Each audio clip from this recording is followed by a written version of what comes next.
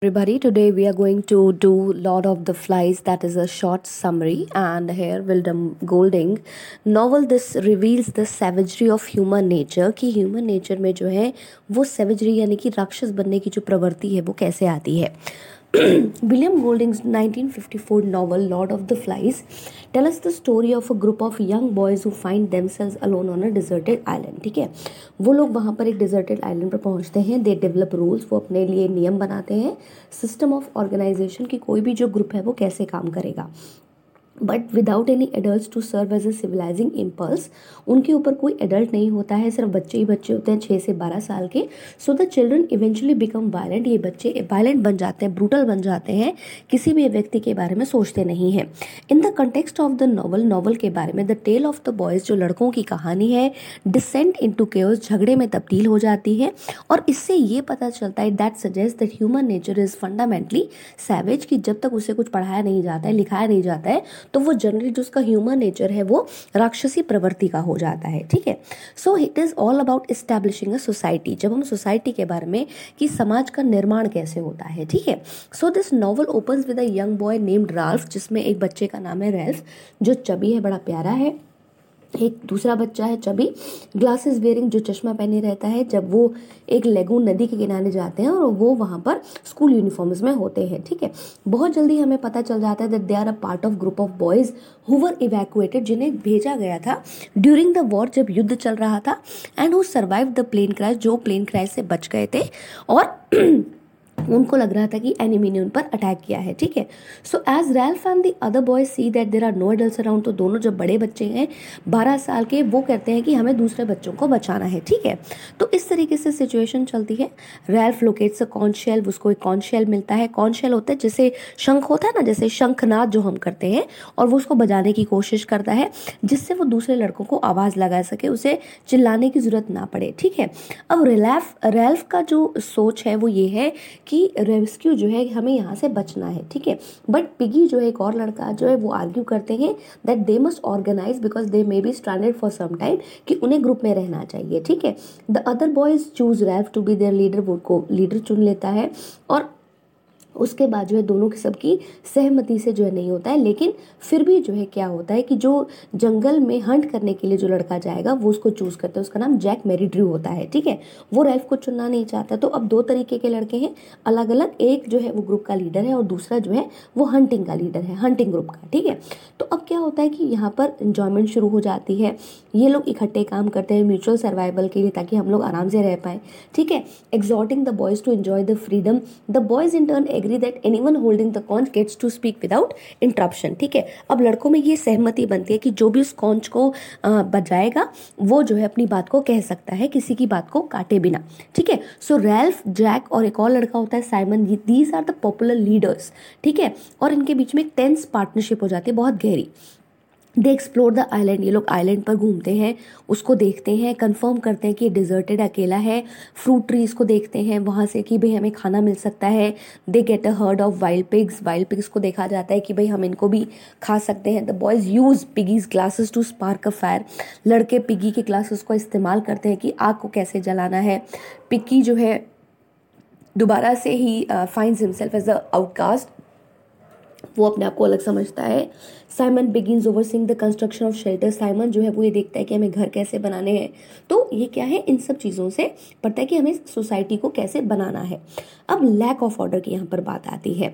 अब जो initial burst होता है ऑर्गेनाइजेशन में, that is doesn't last long. You know, as you can see that when you are working in an organisation, तो there must be a discipline, there must be an order of working. और इस तरीके से अगर lack of order नहीं है तो बच्चों ने अपनी जिंदगी के साथ क्या कर लिया. Without adults, most of the boys refuse to do any sort of work. काम नहीं करते, they spend most their time in playing and sleeping. Okay, so sometimes rumors comes of terrible monster in the trees spark a panic. ठीक है, वहाँ पर एक ऐसे जो है rumor हो जाता है कि कोई जो है monster हमारे बीच में है, तो वहाँ पर कोई जाता नहीं है. रैल्फ इंसिस्ट करता है monsters को कि वो नहीं होते हैं क्योंकि वो बड़ा है, he understands, but Jack says otherwise. वो दूसरी तरीके से बात करता है.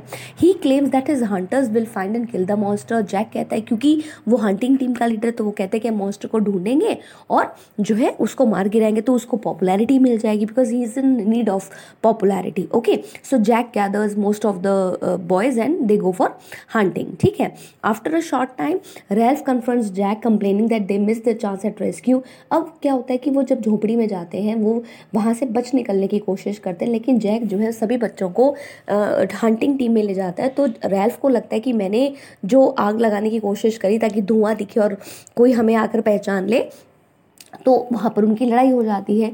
सो फ्रॉम हेयर दे यहाँ से उन दोनों के बीच का जो डिस्प्यूट है वो स्टार्ट हो जाता है और इसमें पता चलता है that they form a lack of order. वहाँ पर ऑर्डर नहीं था, ठीक है, डिसिप्लिन नहीं था। ठीक है, अब जो मॉन्स्टर की बात होती है, मॉन्स्टर जो है वो क्या है? ठीक है, now monster is something which is a dead pilot. ठीक है, वहाँ से एक पैराशूट जो है वो उतरता है एंड व्हेन दे सी, ठीक है, Ralph calls the meeting. Ralph जो एक मीटिंग को बुलाता है। Jack attempts a coup but the boys refuse to vote Ralph down. Jack leaves in anger. Okay, then more boys come in and Jack and his followers paint their faces, और वो दिखाने की कोशिश करते हैं कि किस तरीके से जो है वो मॉन्स्टर दिखाई देता है। ओके, नाउ साइमन जो एक और लड़का है who sometimes suffers mental attacks. अब इसमें कुछ बच्चे ऐसे हैं जो दिमागी बीमारी से पीड़ित है। Goes off into the woods, जंगल में जाता है साइमन एक और लड़का। फ्रीक्वेंटली टू बी अलोन, वो अकेला रहना उसको ज्यादा पसंद है। He observes Jack and his tribe perform a ritual design to satisfy the monster. वो देखते हैं कि जैक और उसका जो कबीला है, जो कबीले होते हैं ना, वो देखते हैं कि वो एक रिचुअल डिज़ाइन करते हैं कि किस तरीके से मॉन्स्टर को भगा सकते हैं। वो एक सुअर का जो सर है उसको शार्पन स्टिक पर लगा देते हैं और उसको सैक्रिफाइस कर देते हैं। तो वहाँ पर बहुत जल्दी जल्दी मक्खियाँ आ जाती हैं। ठीक है, और साइमन जो है वो हेलुसिनेट करता है एक डायलॉग। साइमन जो है उसके साथ एक बात करने की कोशिश करता है कि वो जैसे कि भगवान है, मक्खियों का भगवान है। ठीक है, so the pig heads tell Simon he is foolish to imagine that monster is the flesh and blood thing. ऐसा कुछ नहीं है, मॉन्स्टर जो है वो नहीं, और आग जलाने से वो चला गया है, बट ही साइमन कहता है कि he is the soul of the man. Okay, so next जो चीज इसके अंदर है वो है रिवोल्ट एंड रेस्क्यू। लोग विद्रोह करना चाहते हैं, बच्चे लड़ाई करना चाहते हैं और वहां से भागना चाहते हैं। ठीक है, Jack realises that the conch is a symbol of power. Jack को लगता है कि कॉन्च जो है वो एक ताकत का जो है वो प्रतीक है। The true power lies in Piggy's glasses. जो असली चीजें हैं वो जो है पिगी के जो चश्मा है, चश्मे से ही आग भी हमें मिली, चश्मे से हमें मतलब चश्मे से हमें बहुत सारी चीज़ें जो है मिल सकती हैं। So that is a source of power. Okay, then he conducts on a raid on Ralph, और वो चाहता है कि रैल्फ को जो है वो मार गिराया जाए और हम जो है पिगी के ग्लासेस को चुरा लें यहाँ पर। ठीक है, so Ralph in turn goes to their home. वो वहाँ जाता है other side of the island, वहाँ पर एक रॉक फॉर्मेशन पर बैठ जाता है पिगी और उसके दो दोस्तों को लेकर, और वो अब सब रैल्फ को मारना चाहते हैं। ठीक है, From here, Jack orders the hunters to go after Ralph, who is told by Sam and Eric that they intended to kill him. ठीक है, अब वो जब मारना चाहते हैं तो वहाँ पर क्या हो जाता है, then it comes again. Ralph जो है वो जंगलों में भाग जाता है, जैक जो है वो झाड़ियों में आग लगा देता है।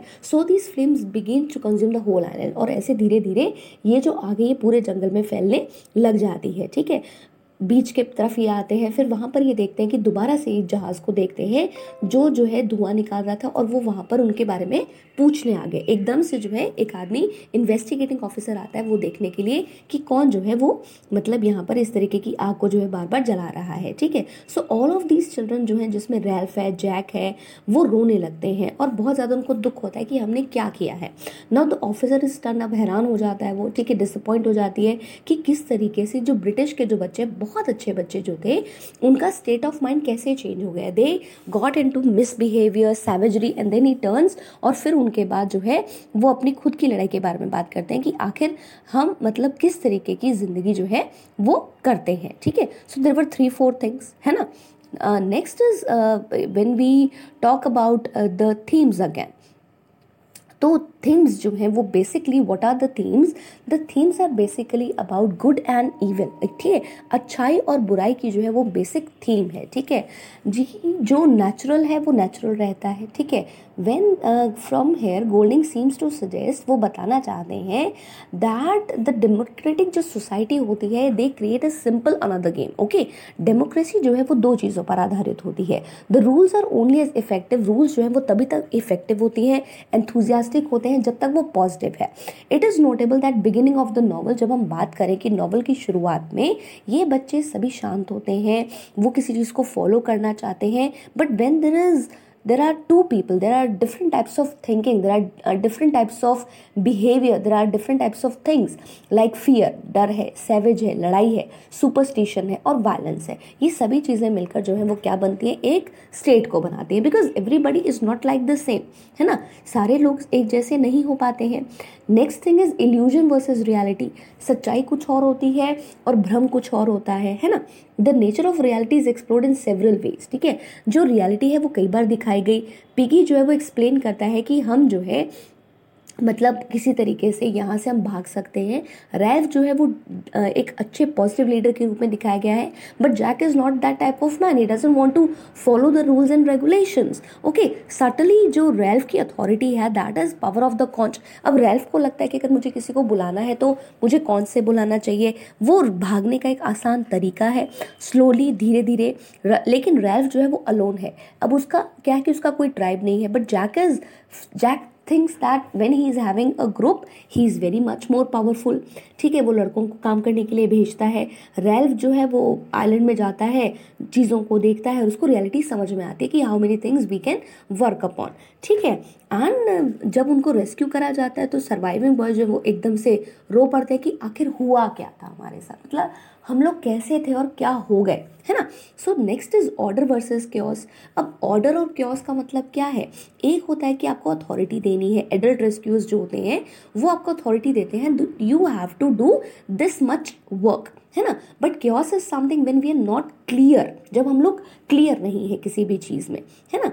तो द पॉइंट इज दैट जो कॉन्च जो है उसका मतलब है कि लोगों को ऑर्डर से चलना है, रूल्स को फॉलो करना है, and we can challenge the physical powers, ठीक है। बट जैक हंटर्स उसकी जो सोच है वो क्या है, that is something about that they want to go for the negativity, they want to hunt the things, they don't want to listen to the people. अब जो सिंबल्स इसमें दिए गए हैं वो कितने सारे हैं। कॉन्च जो है वो रीजन और ऑर्डर को रिप्रेजेंट करता है, ठीक है। These boys go for the conch and then they want to have this discipline in their life. जो पिग का जो हेड है वो लॉर्ड ऑफ द फ्लाइज है, जो साइमन ने उसको बताया कि हेलुसिनेटिंग है, जो मतलब अपने होश में नहीं है but he wants to see, और वो इस तरीके से उसको सिंबल भगवान का नाम दे देता है। And this Lord of the Flies symbol is the increasing savagery of the boys, ठीक है। इससे ये पता चलता है कि लड़कों के अंदर जो जंगलीपन आ गया था वो कितना ज्यादा हो रहा था, है ना। और पिगी के जो ग्लासेस थे वो क्या थे, that are design to prove a clear vision, कि अगर हमारे पास चश्मा होता है तो हम उसको साफ से देख सकते हैं, but they are transformed into a tool to make fire, लेकिन उसको आग जलाने के लिए एक वेपन के रूप में इस्तेमाल किया गया, ठीक है।